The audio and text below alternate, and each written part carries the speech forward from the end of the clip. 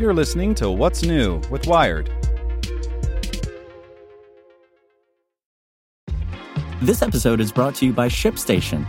You know, some things take a lot of work, like sending little robots to far-off distant planets. And just as that's challenging, so too is running a successful e-commerce business, especially when there's so much to do.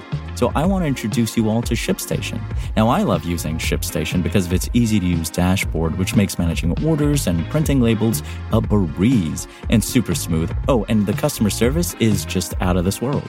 It's exactly what you need to help grow your business. Sign up for your free 60-day trial at shipstation.com/technews. That's shipstation.com/technews. This podcast is supported by Tools and Weapons, the podcast hosted by Microsoft Vice Chair and President Brad Smith. Each episode features insight you won't find anywhere else from the center of the conversation surrounding emerging technologies like AI. Right now on the podcast, you can hear a special episode where Brad Smith lays out Microsoft's vision for a vibrant marketplace driving the new AI economy. To hear more, follow or subscribe to Tools and Weapons with Brad Smith wherever you get your podcasts. Hey there, this is the spoken edition of Wired. Virtual reality needs motion controls. Period. If you're an Oculus Rift owner, you may have had some fun times playing games that use the Xbox One controller packed in the box. Eagle Flight's pretty good, but eagles don't got no hands anyway. Any other situation, you're going to want hands, and that means motion controls. Oculus is strangely late to the party with its controller solution. Vive shipped with 2 motion controllers, and PlayStation's Move controllers have been available since 2010, but that's just because it was working on a solution that goes way beyond a pair of tarted-up Wiimotes. Now that Oculus Touch is here, it's going to be hard to go back to anything else. Oculus Touch, 9 out of 10. Wired? Finger tracking is super cool. Smart form factor design lets it rest in your hands. Setup is a snap. Tired? Not quite intuitive for non-gamers. Uses AA batteries, if that bothers you. What's the big deal? Why do these look so weird? 2 questions with the same, somewhat lengthy answer.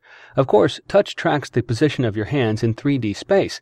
To do this, you have to set up a second camera included in the box and connect it via a USB cable. It's identical to the tracking camera that comes with the Rift, and you can set the pair of them up on each side of your monitor. Move the controller, move your hands. Here's where it gets a little crazy. Touch tracks the gross positioning of your fingers, too, without the need to press buttons. Give a thumbs up, and your virtual hand gives a thumbs up. Point with your index finger, you point in the game. It's pretty satisfying to reach out and press a tiny virtual button with an outstretched finger, rather than manipulating your whole hand like a club. This is all done via a cool bit of engineering magic. The buttons and thumbsticks are capacitive, so the touch knows if your fingers are on or off certain buttons. Based on that, your finger positions get translated into hand poses. You can't move your fingers individually. The capacitive controls aren't tracking your other 3 fingers, but this is about all you really need to get more immersion. But the touch is more than just the added functionality. The form factor itself creates a much more natural feeling. When you slip the touch onto your hand, you don't actually have to grip it in order for it to stay there. You can relax your hands, and it'll stay balanced on your fingers and palm. If you spread your whole hand wide, the controller stays on. You only need squeeze your hands when you want to actually grip something within the virtual space. Since there are 2 different grip buttons, one activated by your 3 lower fingers and one just for your index finger, you can do complicated things like hold a gun and squeeze the trigger, and it's all perfectly natural. On the face of each handheld unit is a standard gaming thumbstick and 3 buttons, all of which are easily reachable with your thumb. The buttons that take you to the Oculus menu are recessed to prevent you from hitting them accidentally, although that's still possible in a heated session.